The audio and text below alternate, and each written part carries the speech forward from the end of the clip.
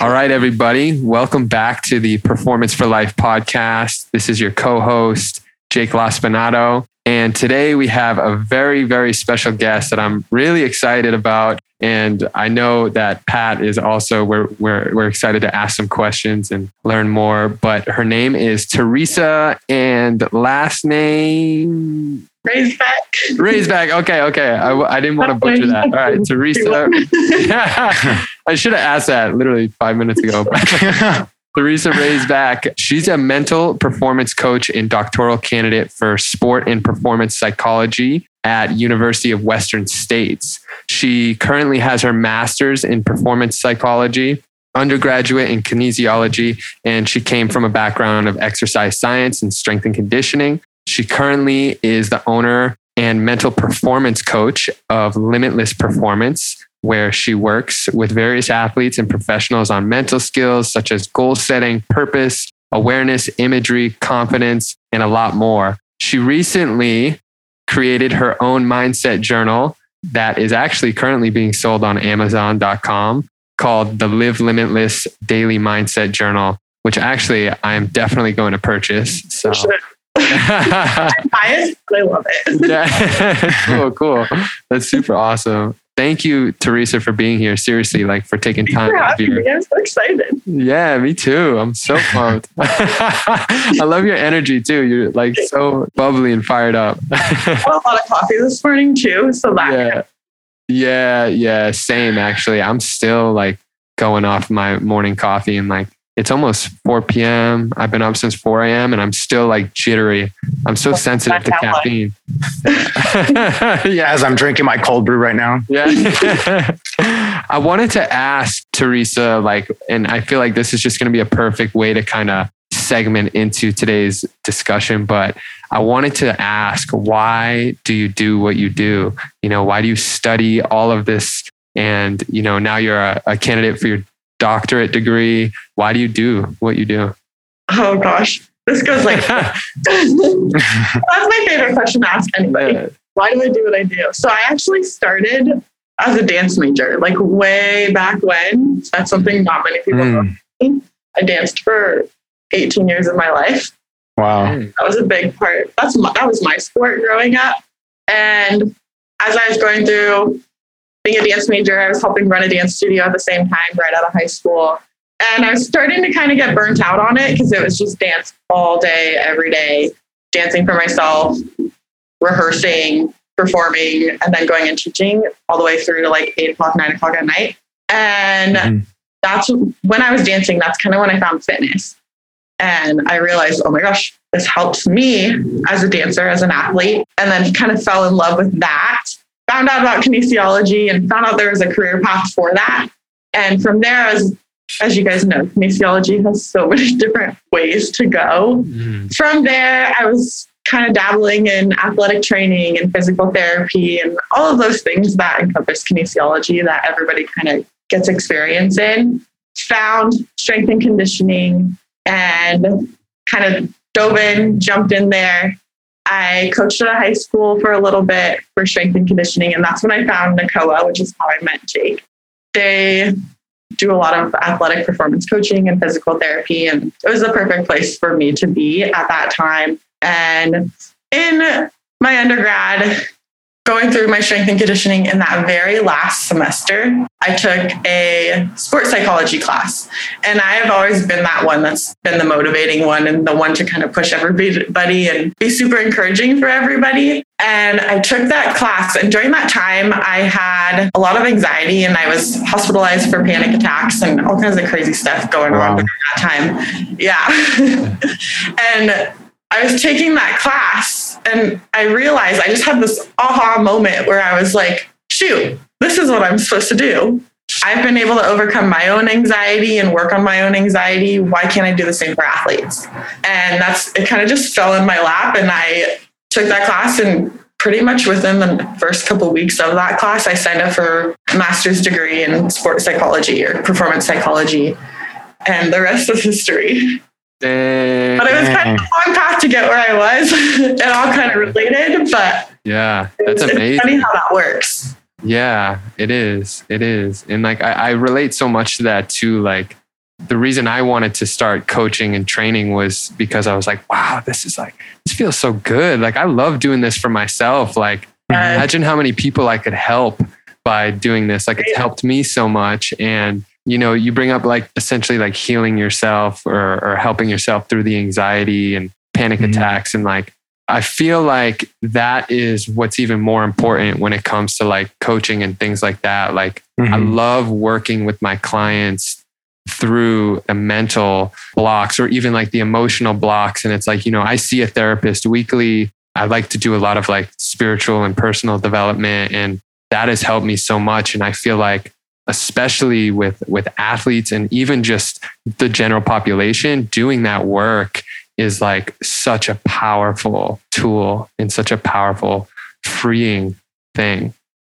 Yeah, it's like a common sense thing that most people feel like, oh, I should be doing this, but they don't realize they need to do it. And it's the foundation for everything.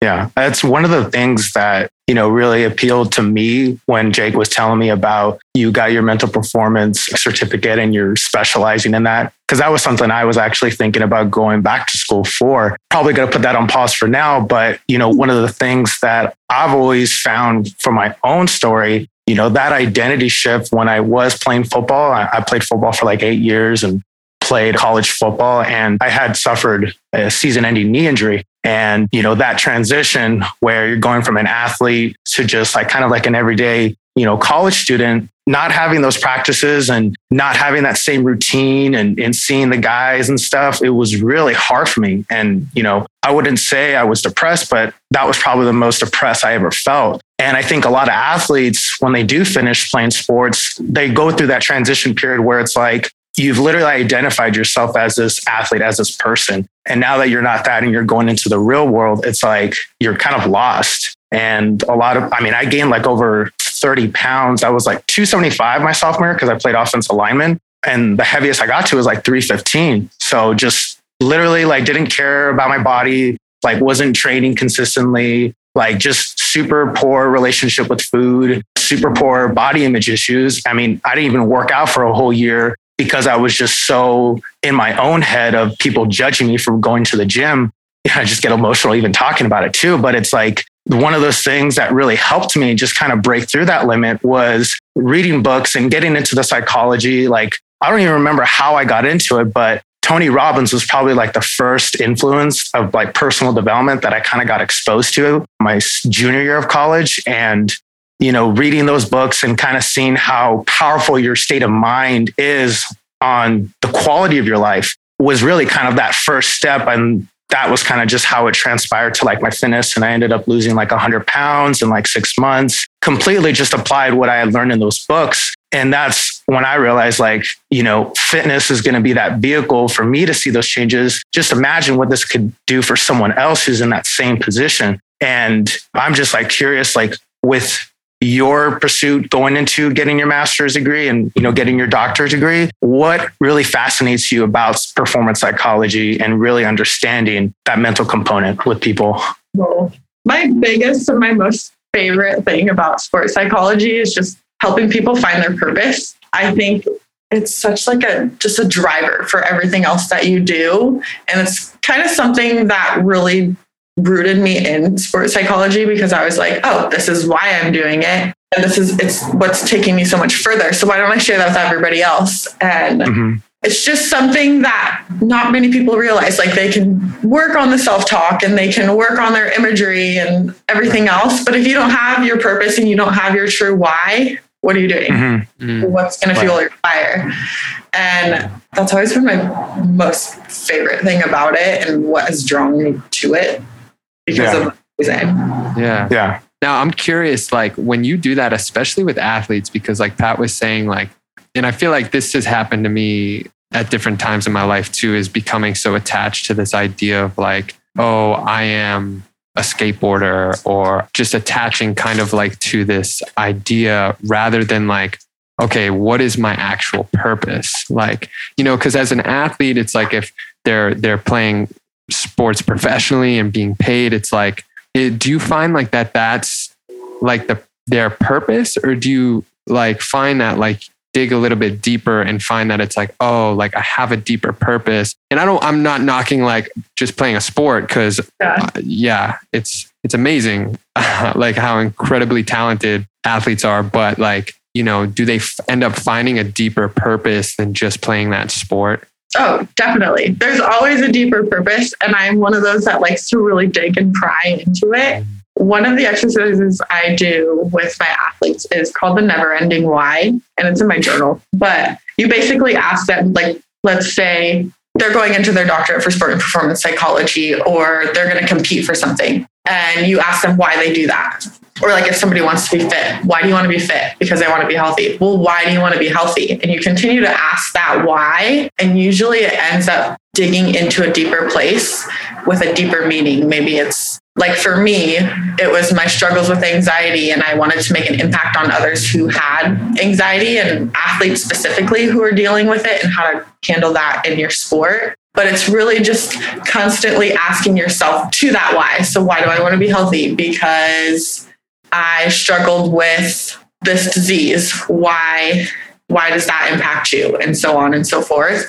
And usually, and it can take time, but usually as you get down to the bottom of it, you find that deeply rooted why. And once they find that, and once they figure that out, and they remind themselves of that day to day, and whenever they're struggling, or just on a good day even, it really drives them forward and helps them overcome like loss of identity, as you're mentioning, and anything else that they're struggling with. Dang, that, you know, it's so funny that you say that, because I was just interviewed on a radio show the other day, and they were asking me like, oh, how do you get people to like stay determined and disciplined? And it was like, I asked, why do you want to lose weight? Oh, you know, I just had grandkids. I want to play with my grandkids. Why do you want to play with your grandkids? And it's like, it's so powerful. 5-year-old, why? Yeah, exactly. And sometimes it can be, I remember one of my coaches doing that to me like years ago. And I was just like, at first I was getting kind of annoyed, like, because I just want to, but why are you asking me why?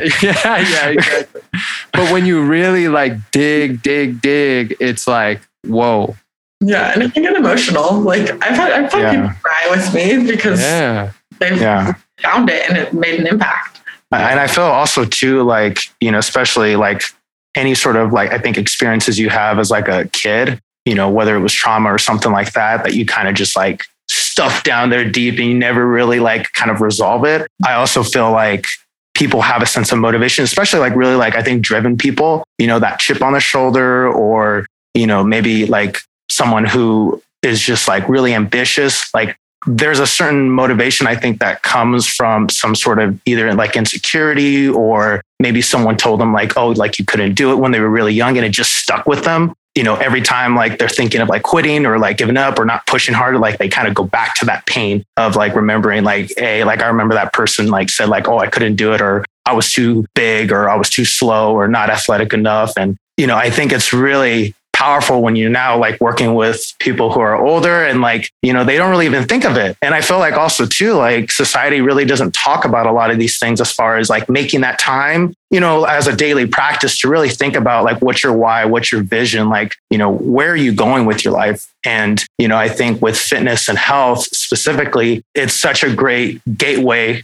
to that. You know, at first it's working on the physical aspects, but then you realize, holy crap, not only am I like a different person physically, but the mental routines and all those things that kind of accumulate over time, like you're a completely different person. And that's a common conversation I'll have with clients is like, you know, I'll ask them like, hey, like, did you think that you would be in this position like a year from now? And she was like, no. And I was just like, if you think about it, the person you were back then, the person that went out and ate fast food, and the person who, you know, maybe didn't see exercise as something like fun, you know, all these just little routines, she now enjoys it. And now her kids are like actually like meal prepping with her. She's getting her kids like more involved with like eating healthy. And one of her kids actually has Down syndrome. And I've been working with him the last month and a half, and he's lost like 13 pounds. And you can tell like just his personality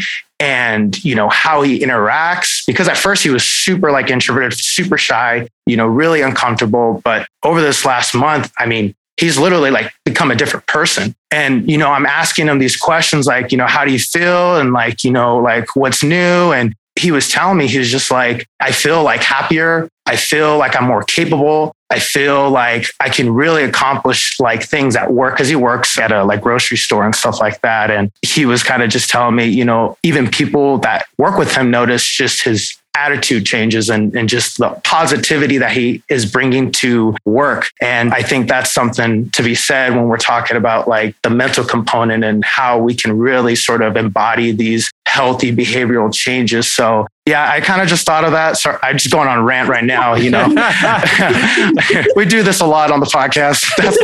That's rant number one. I love it though, but it's so important to have that mind-body connection, because without one, you don't have the other, and vice versa. It makes such a difference. Yeah. Now, have you had people, Teresa, that have had like crazy breakthroughs, like altering breakthroughs that just have completely changed their lives? I think everybody's kind of has their own little breakthrough in their own little way. I don't work more in the clinical area of psychology just because that's not in my scope of practice. And that's where you see a lot of it. But with athletes too, you can actually, the best thing to see, and I've done little mini mindset workshops at my CrossFit gym. And the best thing to see is when they realize, oh my gosh, like if I actually believe in myself, this can happen. Like maybe I didn't think I could do whatever 300-pound deadlift yesterday, but I told myself today that I could, and I actually did it.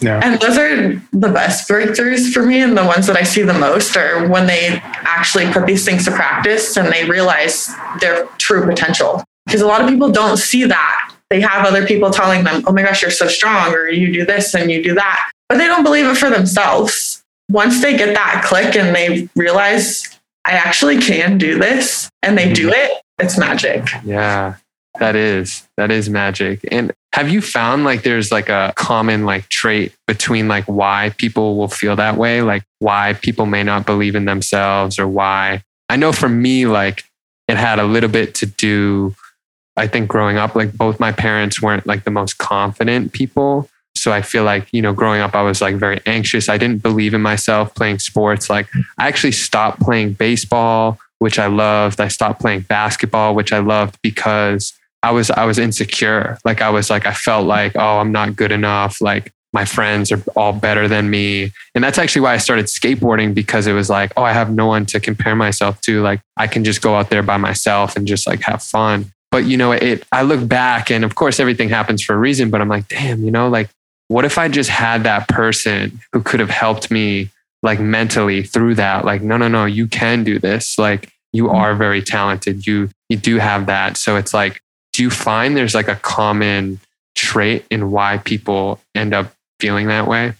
I think a lot of it is like what you said, like that whole upbringing and how they were raised and who was in their life and the people that impacted them as they were going through life. And a lot of that comes down to self-talk. So because of those experiences that they had from either their parents or at school or in sport or whatever their coaches or peers said, it all comes down to self-talk. And like you guys were saying earlier, like when you were younger, that I can't do it sticks in your head. Mm-hmm. And it becomes a pattern throughout life because you don't address it, and it just gets suppressed more and more. And yeah, self-talk is what it all comes down to. You're telling yourself, I can't do this, or I'm not as strong as this girl, or I can't be as fast as him, or I can't kickflip like that guy does on TV or whatever. And it's all just like flipping that switch. Like so our brains are pretty much hardwired to think negatively. We have 12,000 to 60,000 thoughts a day, and 80% of those are negative, which is nuts. So we are hardwired to be thinking that way. And it's just realizing and catching that thought in the moment and asking yourself, why am I telling myself the story? And yeah, like I said, it just all falls back on the self-talk and those patterns that they built throughout lifetime. Yeah. It's so crazy how unconscious those negative thoughts are. Like the more that I'm working, always like working to be better mentally, like I notice like negative things that come in and I'm like, oh my gosh, like this is something I would think about every single day. And this is such a negative thought that I'm not even like consciously bringing up. It's just like, boom, it could be like a little trigger or something. And then it's like, oh man, like, you know, I'm not good enough or whatever it is. Like you said, whatever story it is, it's so wild that it has that much power over us. Yeah. And like you said, it's just that unconscious, like half the time we don't even realize it, realizing it. Oh my gosh. Half the time we don't realize it's happening. Yeah. And it's all about just being aware and actually finding those thoughts and then switching them. Yeah. Do you have any specific exercises? You know, like I know meditation is a powerful tool. I mean, just like positive self-talk, but you know, for other people listening or even for us, you know, like I'm always wanting to learn more about like, okay, how can I improve in this area? How can I get better with this self-talk and confidence? One of the biggest things, like I said, catching yourself in the act. So when you think something negative, I'm a big believer in writing things down. I literally write everything down, but write down that negative thought and then ask yourself, why am I telling myself this story?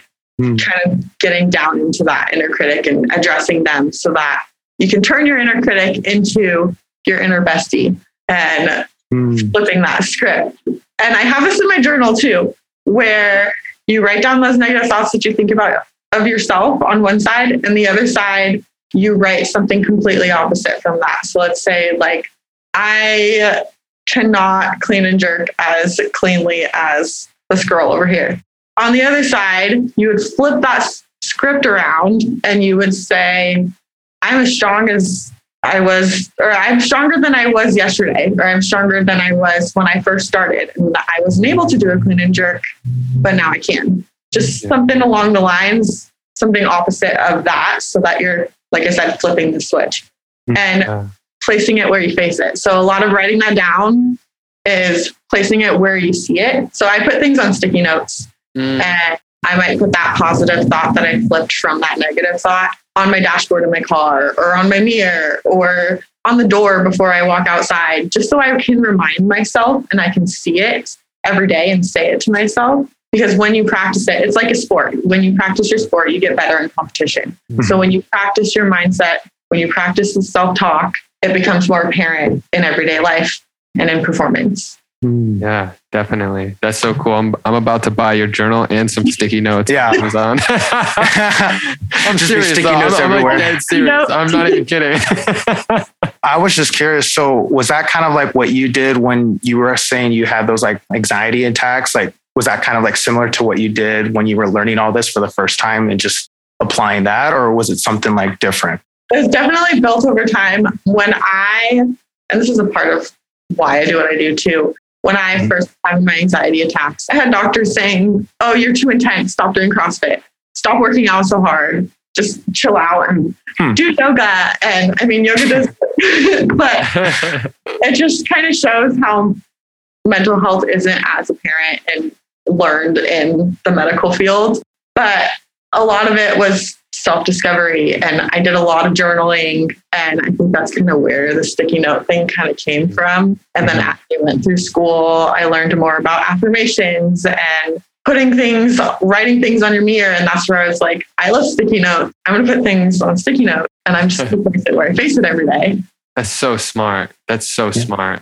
Yeah. I feel that's got to be super uncomfortable for like when you're talking to like athletes or people about all this stuff, and like they kind of have to come, you know, in conflict with those things, like with those thoughts. Like, I mean, I would think that'd be a big hurdle for just a lot of people just to kind of face that, because they don't even want to deal with it or talk about it, or even just, you know, like I said, just put it in the closet. So, I mean, like, how do you kind of help people through that process where they're kind of coming into conflict with those like deep rooted, like negative beliefs?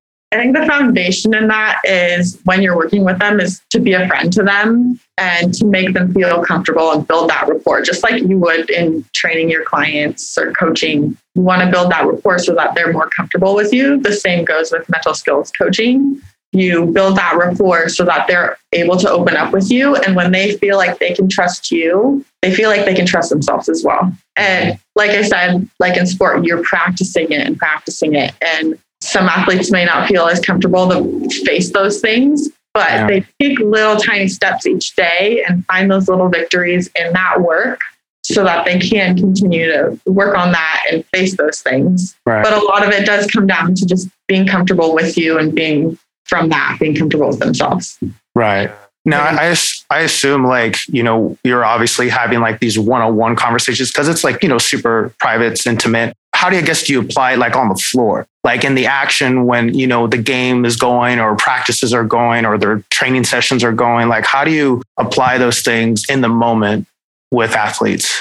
A lot of it. So like, we'll go back to the sticky notes and the affirmations. A lot of that's just having little catchphrases. So like in CrossFit or like even for myself, when I am doing my own training and I'm out there in the gym, having those catchphrases for myself, like, what do I say? Last one, best one for like my last set, or little catchy things, get after it. Little phrases that you can take from your affirmations and take them into it. So before I do a heavy lift, get after it, or I have something in my mind for my why, and just little phrases like that, or whatever they're working on.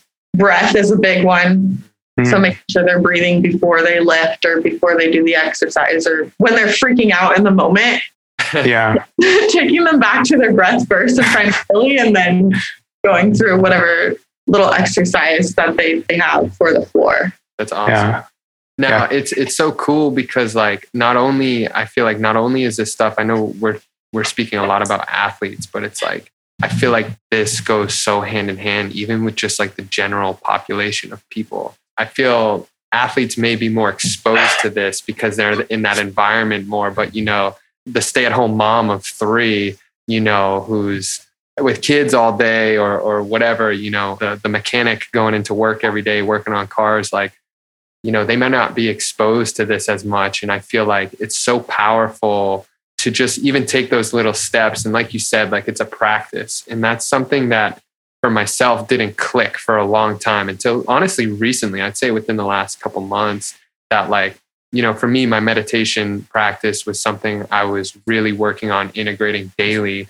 And I'd always be like, I suck at meditation. Like I can't get it and this and that. And it wasn't until it was like, just continue practicing, like just continue every single day practicing. And eventually it's just everything I feel like can be so easily related to weightlifting. It's just like weightlifting. Like you want to get stronger, you have to practice. You want to lose weight, you have to continue practicing eating healthy. And it's so powerful, just like the practice, but then also I feel like as well, like consistency. And like you said, Teresa, like the awareness, I feel like that's like the first step of everything is like having the awareness. Oh, damn, like I'm thinking negative again. Like I have, this is that same thought that continues to come up for me.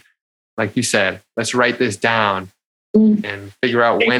So I always say that, like you were saying, how it can be so useful for other people, no matter what you do. Maybe you're a firefighter, maybe you're a businessman, or maybe you're a stay-at-home mom. Whatever you're doing, you're performing in some way or another. Everybody's an athlete in their own way. So it easily just transitions like that. And I feel like it's super helpful. And then awareness, of course, is a foundation. If it's not my why, it's my awareness of what am I saying to myself? What am I feeling in my body as I'm saying this to myself? How can I flip that? Why am I saying this to myself? And just like knowing those little triggers and those little ticks so that you can address them. Yeah, it's so powerful. So simple, but so like effective. Right? Yeah, that's the thing. Like I feel like too, I used to do this and I know a lot of people do this is like looking for all these different things like, I'll just read this book. And I mean, they're looking for like this big thing, this big answer when it's like, actually, like from my own experience too, it's the little things, it's the simple things that like, again, over time, I feel like I keep repeating myself, but again, over time, those simple things add up into the big monumental. Oh yeah. Little by little, a little becomes a lot. Yeah. Yeah. How would you say like it applies like with nutrition? Because I feel like nutrition, it is a lot of the mindset, because you get, most diet programs and influencers are saying like, this is the way to this result. And, maybe that person isn't well suited for that type of diet but they do it anyway. And they're discouraged because they failed and they gained the weight back. Because I feel like that's a really big issue with just the fitness industry and people going on these like short-term diets and, very aggressive, training protocols. And, they kind of beat themselves up because they can't sustain the weight, obviously. So how do you apply the mental skills to someone that has like experienced a lot of failure and, thinks of themselves as a failure? And how do you kind of flip that on its head where it's like, okay, it wasn't my fault. I just need to keep, practicing healthy habits like Jake was saying or something like that. Yeah. So, I'm not a nutritionist by any means,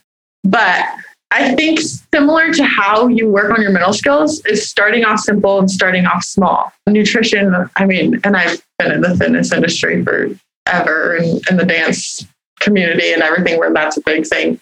But starting off small and simple, maybe switching one thing in your diet, maybe taking out some certain processed food. Maybe you're eating Pop-Tarts every day and that's not impactful on your life. So maybe just taking out the Pop-Tarts to start off and kind of just building onto it. Habit stacking is what it's called, because it makes it so much easier when you do it a little by little. Because otherwise, if you're just like not bashing on Whole30 is great, but eating clean food is great.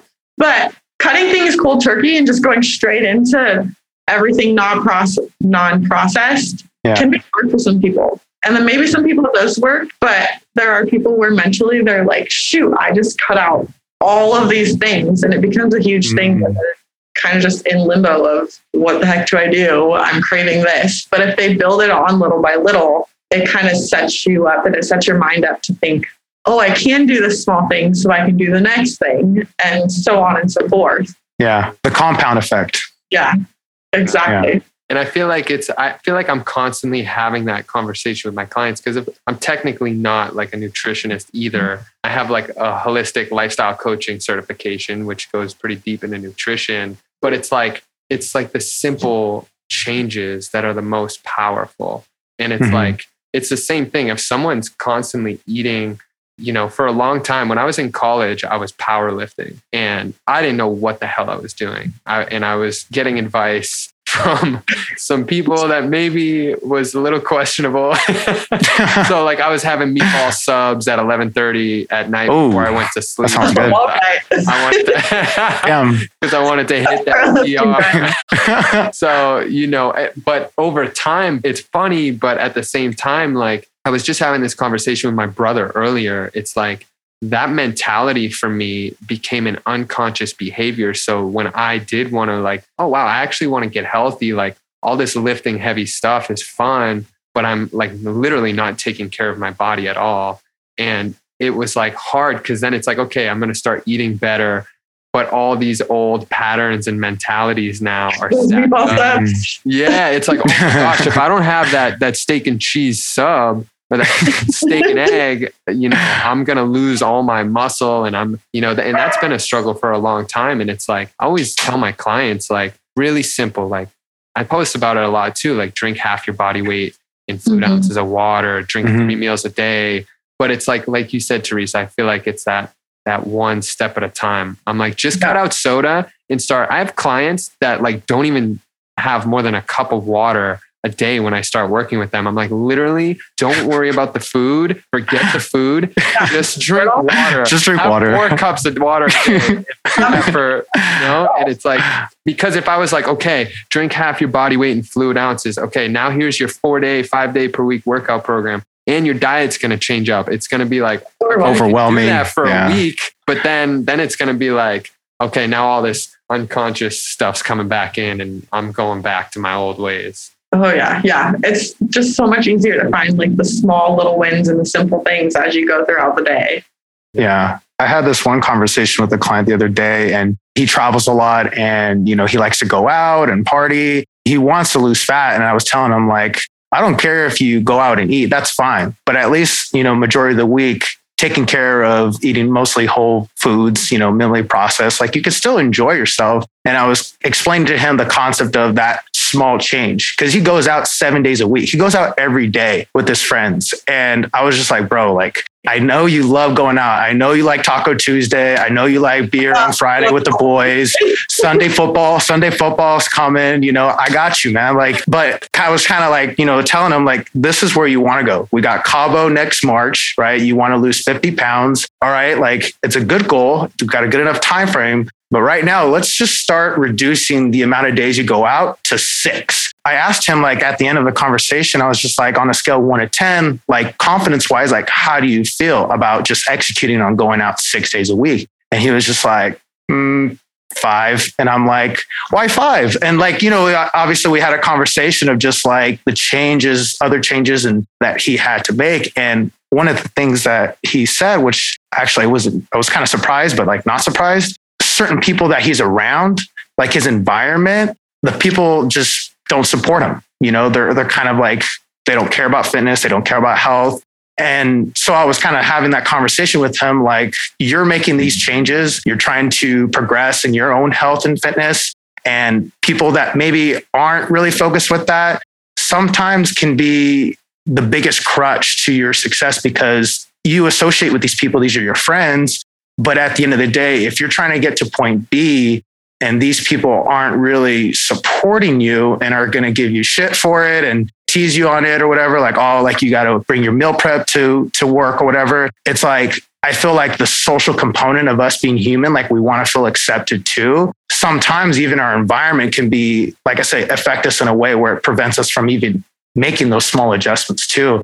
And he was just like, whoa, like I didn't even realize it. And you know, I think that's another thing. What's so powerful of having a coach and someone who is embodying, you know, like taking care of their health, their mental health. They realize like they cannot be the same exact person they are right now to become that version later. Like it goes back to the belief system and it goes back to, you know, the stories you tell yourself because he's partied his whole life. I mean, that's just who he is. And I was telling him like, yeah, but you could change that story. Like we just got to start small. And I think it's so powerful too, to like tell them the awareness of how your environment can really impact that. And I'm actually curious, Teresa, like with obviously a lot of these athletes and people you work with, whether they're working in the same company or they work they play on the same team, obviously they have that support. But for someone that doesn't maybe have that support, you know, like maybe they're just a regular person, like single mom or, you know,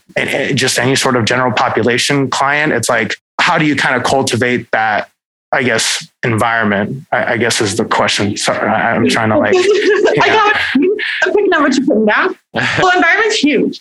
And I'm sure everybody has seen that quote float around that you are the 5 people that you hang out with most. And it's true. And with our people, with our clients, it's a lot. That takes a lot of reflection. And it's hard to cut off friends and it's hard to be like, oh, I can't hang out with you anymore because you don't support the lifestyle I'm living. Like It's not easy to lose friends that way. And that's not always really practical because those people are in your life for a reason and they're there. But with that, it takes a lot of reflection, stepping back. Who am I with this person? Maybe I can set a boundary, and boundaries can be super tricky too. But setting a boundary for yourself and maybe even telling them as you gain confidence and bravery and letting them know, hey, this is what I'm working on. This is my goal. I can't go out with you for Taco Tuesday anymore, or I can only go on once a month or something like that. Just letting them know your goals in general usually will kind of build that support so that they can be like, oh, like you're actually working on something. How can I help you? How can I support you, cheer you on as you go? And then of course there are those people that they just can't support that. And as harsh as it may seem, that may be somebody that you need to kind of step back from a little bit. And a lot of that just comes back to yourself and setting boundaries for yourself and realizing this is important for me. This is what I want. And this doesn't support me. And this is going to drag me down. So why is it still here? Just like those bad foods. Like why? Yeah. I mean, obviously I have tacos every week. We have Taco Tuesday every week in our household. Sometimes twice a week. Either way, it's just like those bad foods. Like that doesn't make me feel good. Why am I going to keep it in my life? Right. Yeah. I can't even, well, I shouldn't say I can't even tell you how many people, but there were even a lot of people in my life, because like I grew up I was insecure in a lot of different ways. And I felt like the more I was doing personal development, the more I was like, oh, wow, you know what? Like this person I'm spending a lot of time with actually doesn't really emulate the kind of person I want to be or the person I want to be surrounded with. So there's actually been a lot, I wouldn't say relationships that like had a bad ending. Like I was like, yo, I'm out. It was just like exactly. It was just like organically over time, there was just like that separation because it's like, again, like if we find our why or our purpose, it's like, for me, I want to be around people who make me a better person, who push me to be better, to do more work on myself. What'd you say? Makes such a difference. Oh my gosh. Yeah. It's like game changing. It's totally game changing. You know, I think back to people that I've lost connection with, and they were, like you said, people are in our lives for a reason. And they're those people that maybe I don't talk to as much anymore, like they were in my life for a reason. And I have so many amazing memories and good times with them at that point in my life.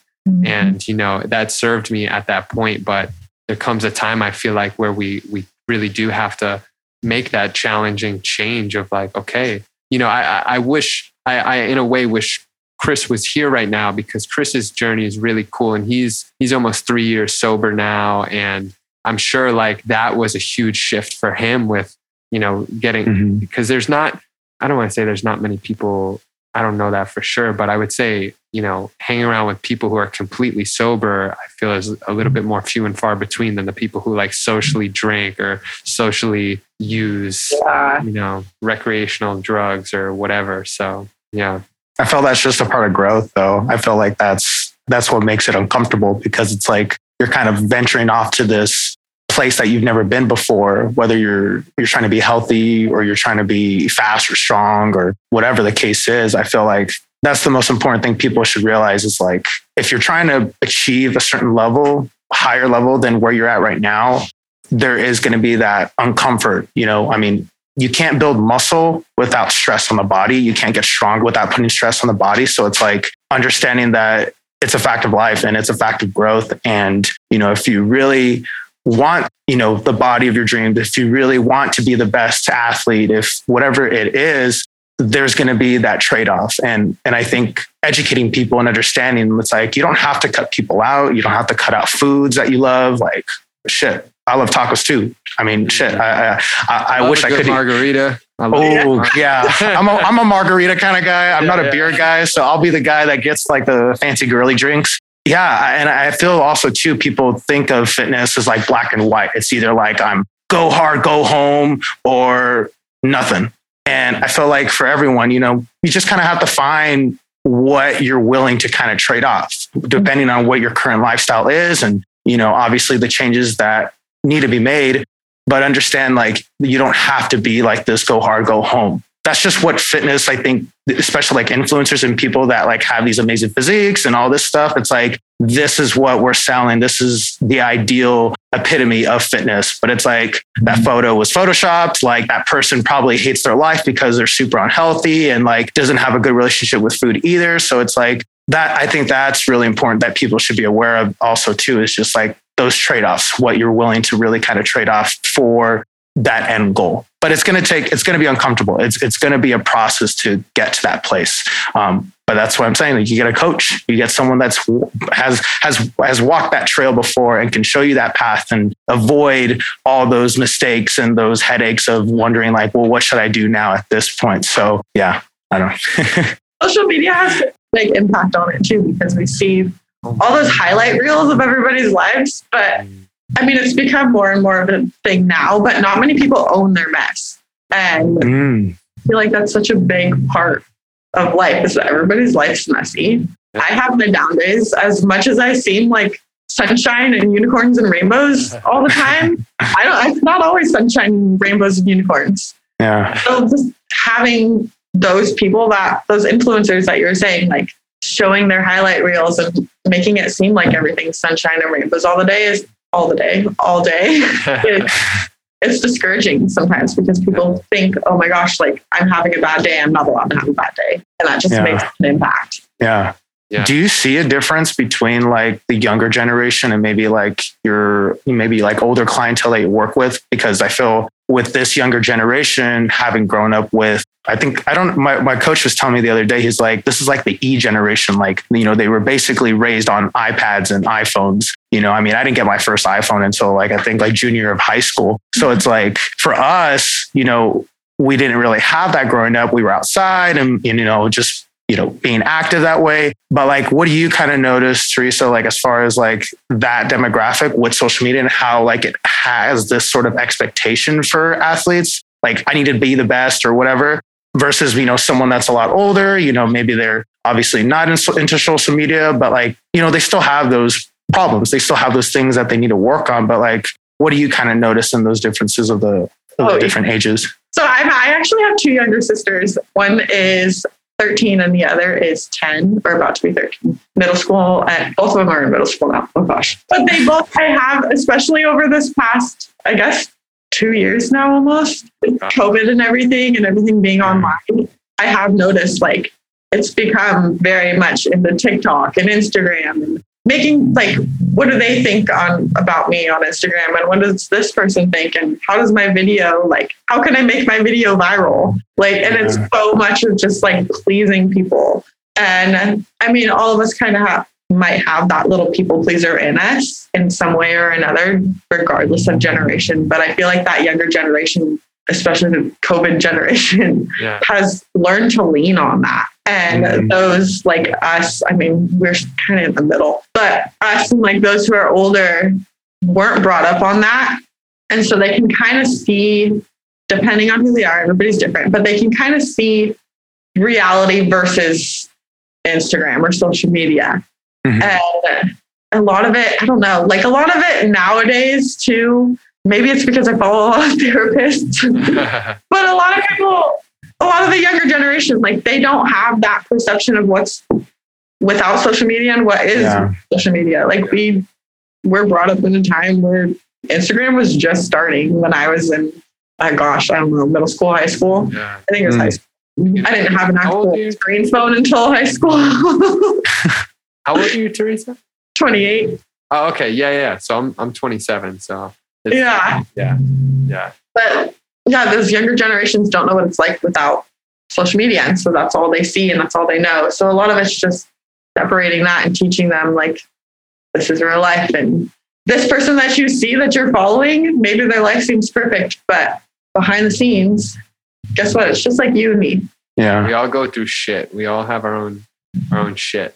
That's what makes us unique. And we just need to learn to embrace that. Yeah. Totally. Embrace the suck. Yeah. The other day. Yeah, exactly. I was just listening to a podcast. Do you guys know Jay Shetty or follow Jay Shetty at all? Yeah. He was that name. Like an influencer. Like he was a monk for 3 years. Oh, yes. Yeah. Somebody was just talking to me about him the other day. Oh, no way. So I forget who he had on his podcast, but they were talking about that. I think it was Willow Smith, Will Smith's daughter. But anyway, they were talking about that, like comparison. She has a daughter now? Wait, what's that? Oh, Will Smith? Will Smith's daughter, Willow. You said Willow. Oh. No, I did. I said Willow Smith. Does Willow have a daughter? No. Oh, okay. Okay. But Willow Smith was on and they were talking about that like comparison. Cause I know even like for myself, I used to hardcore on social media, compare myself to other people and be like, oh my gosh, like, whatever, here, recycle the negative self-talk, and it's like, it wasn't until I really started to learn, like, we're all experiencing life in our own way. And it's like, we're all on this individual journey. Like we're all unique. And it's like, there is no other Patrick Denava. There is no other Teresa Raisback or Jake, it's like, we're all so unique. And I feel like finding that uniqueness is what is so important. And I feel like through what you do, Teresa, and I would say too, to a certain extent, what Pat and I do with just training clients, it's like helping people find that deeper purpose, I think, is what helps realize that uniqueness and like, oh my gosh, I am my own person. And I can't compare myself to this person who has a completely different life and was raised differently. And, so. Yeah, a lot of that's just like training yourself to actually see that stuff. And like we said, awareness, a lot of it's just being aware of what's reality and what's just there to be a highlight reel and be sunshine and rainbows. Totally. And it's funny because like, I feel the same way. I follow a ton of therapists and doctors and like, I'm wondering like, because I think like, I feel like more people are talking about this now. It's becoming a little bit more mainstream. And then I'm like, is it just the algorithm though? Like, am I just getting... Yeah, that's what... As I was talking about that, like maybe not everybody sees that, but I do know like, even with the Olympics, like Simone Biles was a super great example of that. She's in the Olympics. She's the top athlete. Everybody loves her. And she had to take a step back for her mental health. So just little things like that. That was amazing. That was super inspiring. Yeah, that was chills for me. That was rad. Yeah, because it's like, I feel like I heard some people say, and this was just like, I hear things at the gym. I'm still at a gym where there's like, just people are coming in, working out and doing their thing. And like, a lot of people, it's like their social hour. So, saying like, why would she do something like that? Like she's an Olympic athlete. And it's just like, I feel like in a way that's a little naive because it's like, no, like that's actually really strong of her and really powerful. And yeah, so much respect. Yeah, there were a few athletes this year. The Olympics were happening at the same time as the CrossFit Games too. But I feel like I've noticed in both events, so many people came back down to that mental health and so many people mentioned that mental health and those aspects behind the scenes that athletes deal with.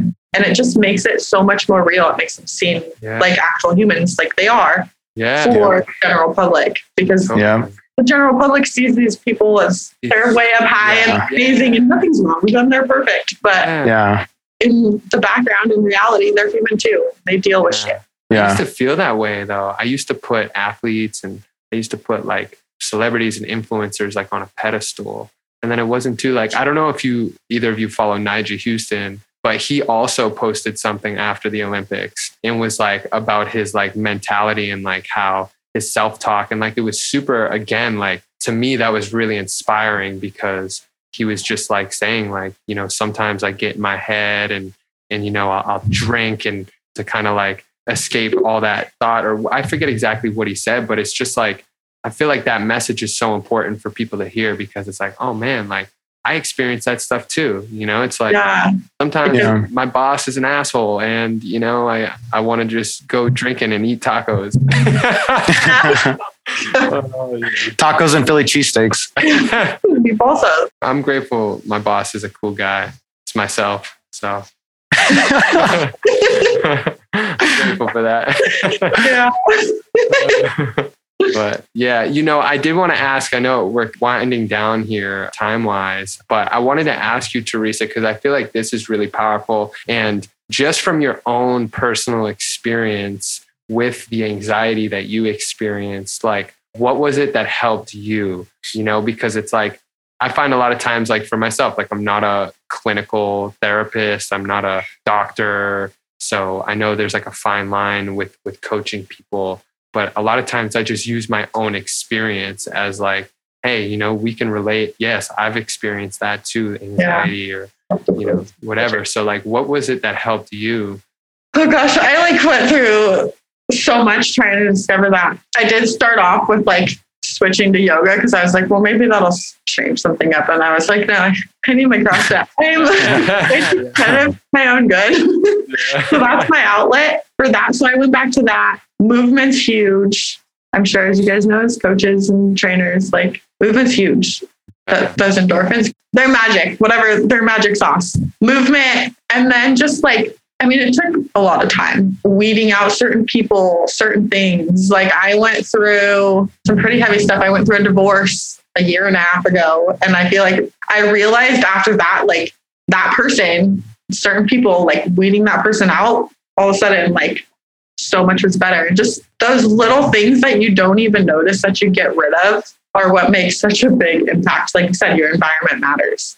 And it's just switching your environment. being around people who are better for you and who are encouraging for you. And taking breaks is a big thing. I'm one to just like work, and say yes to everything. And a lot of that was creating boundaries, slowing down, making myself like actually rest and do nothing instead of filling my time with, oh, I can do this, or I can finish this project, or I can add this class. Just taking the rest and setting those boundaries is a big one. That's really so many factors, but but it's I feel like that's what it takes. It's just because it's something that I feel more people than not deal with, especially with anxiety and things like that. And for me, I mean, seeing a therapist has been huge. Therapy that's another magic number.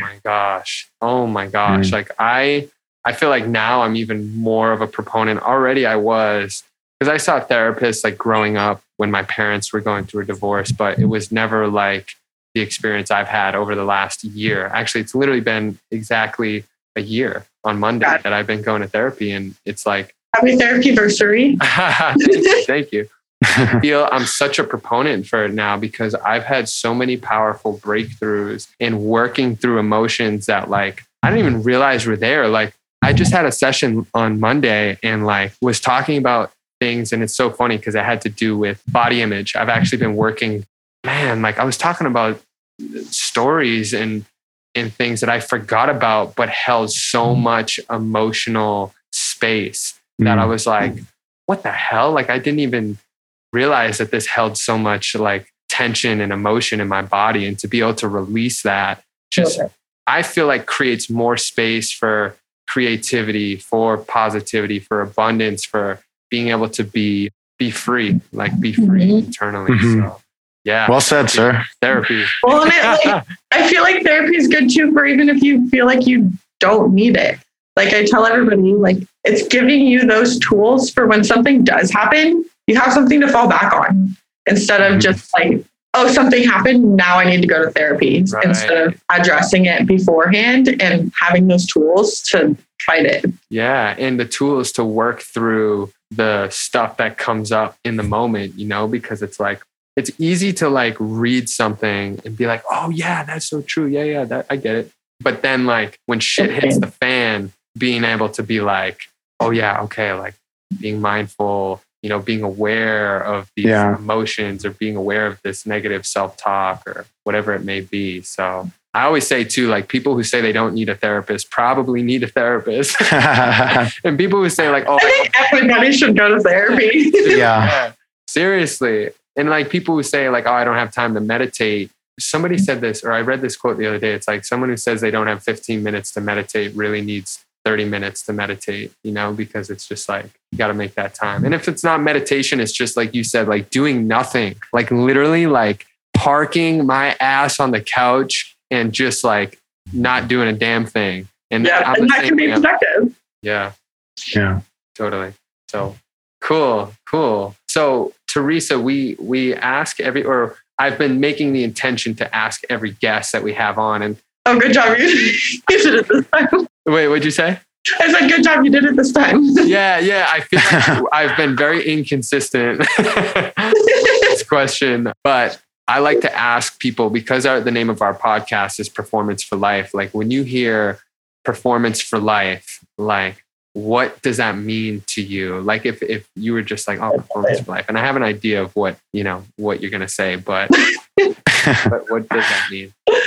Well, I mean, like I said earlier, performance is every little thing you do. Like I'm working, I'm performing, or I'm drinking water, I'm performing. And performance for life is, for me, it's just encompassing that whole human and having yourself dialed in mentally and physically, and like just being in your zone, in your flow of life, in your own little sunshine and rainbows and butterflies.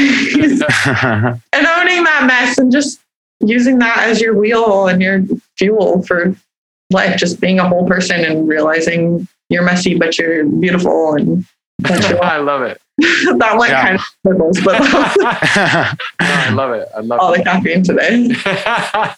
I know. I love. What do you drink? Do you have a specific? Do you just drink coffee, like black? I love coffee. I actually had a rain the other day, And I did not, do you know what Reign is? Yeah, It's like like- the energy drink. I did not realize that has 300 milligrams of caffeine. Oh my gosh, that's like a nitro cold brew from Starbucks. Yeah. And I already had coffee that morning and I'm very caffeine sensitive. So I drank it. And then I looked at the can and I was like, oh, we're going to have a great day.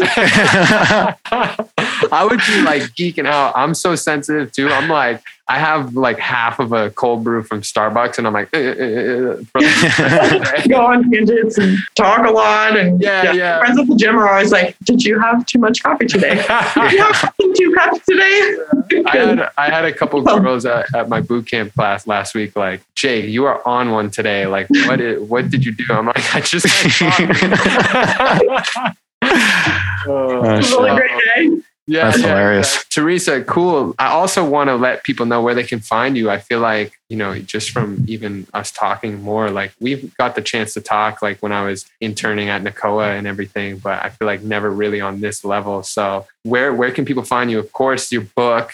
I don't remember the name of the book on Amazon or the journal on Amazon, but Yeah, I have a journal. It's called Live Limitless Daily Mindset Journal. It's on my Instagram. I am on Instagram most of the time at Teresa, THERESA_Raisbeck, RAISBECK. And then through that, you can find my Limitless Instagram as well, but that's at Limitless Mental Performance on Instagram as well. cool. I think that's the only platform I'm on. Yeah. I scroll through TikTok every so often, but I can't figure out TikTok yet. Yeah. I Oh, yeah. still haven't gone down the TikTok road myself either. It's a little crazy. Yeah. That's right. It's It's a rabbit hole. And I'm already like on Instagram and Facebook enough. I'm like, that's a whole. Right, that's just another one to get stuck into. Yeah. Now, do you do coaching too, like virtually? Like, do you work with clients virtually? Because I do virtual. Oh my gosh, I do virtual coaching, one-on-one for teams. I do workshops. I can do in person. Pretty much anything now that things are open. But I work with everybody from CrossFit athletes to I work with baseball players. I work with people in business, moms. Literally everybody is a performer. So I've worked with them all. I've had experience with quite a bit of athletes. I've gotten lucky in my education. Yeah. So I do coaching if needed. Cool. Well, seriously, thank you so much for coming on. Like, Thank you. I It's remember okay. asking, I was like, I don't know. Like, she's a busy person. I don't know if she'd come on. So Oh, I I really always appreciate you taking the time. Like, it Of means a course. lot. So. I love it. Thank you.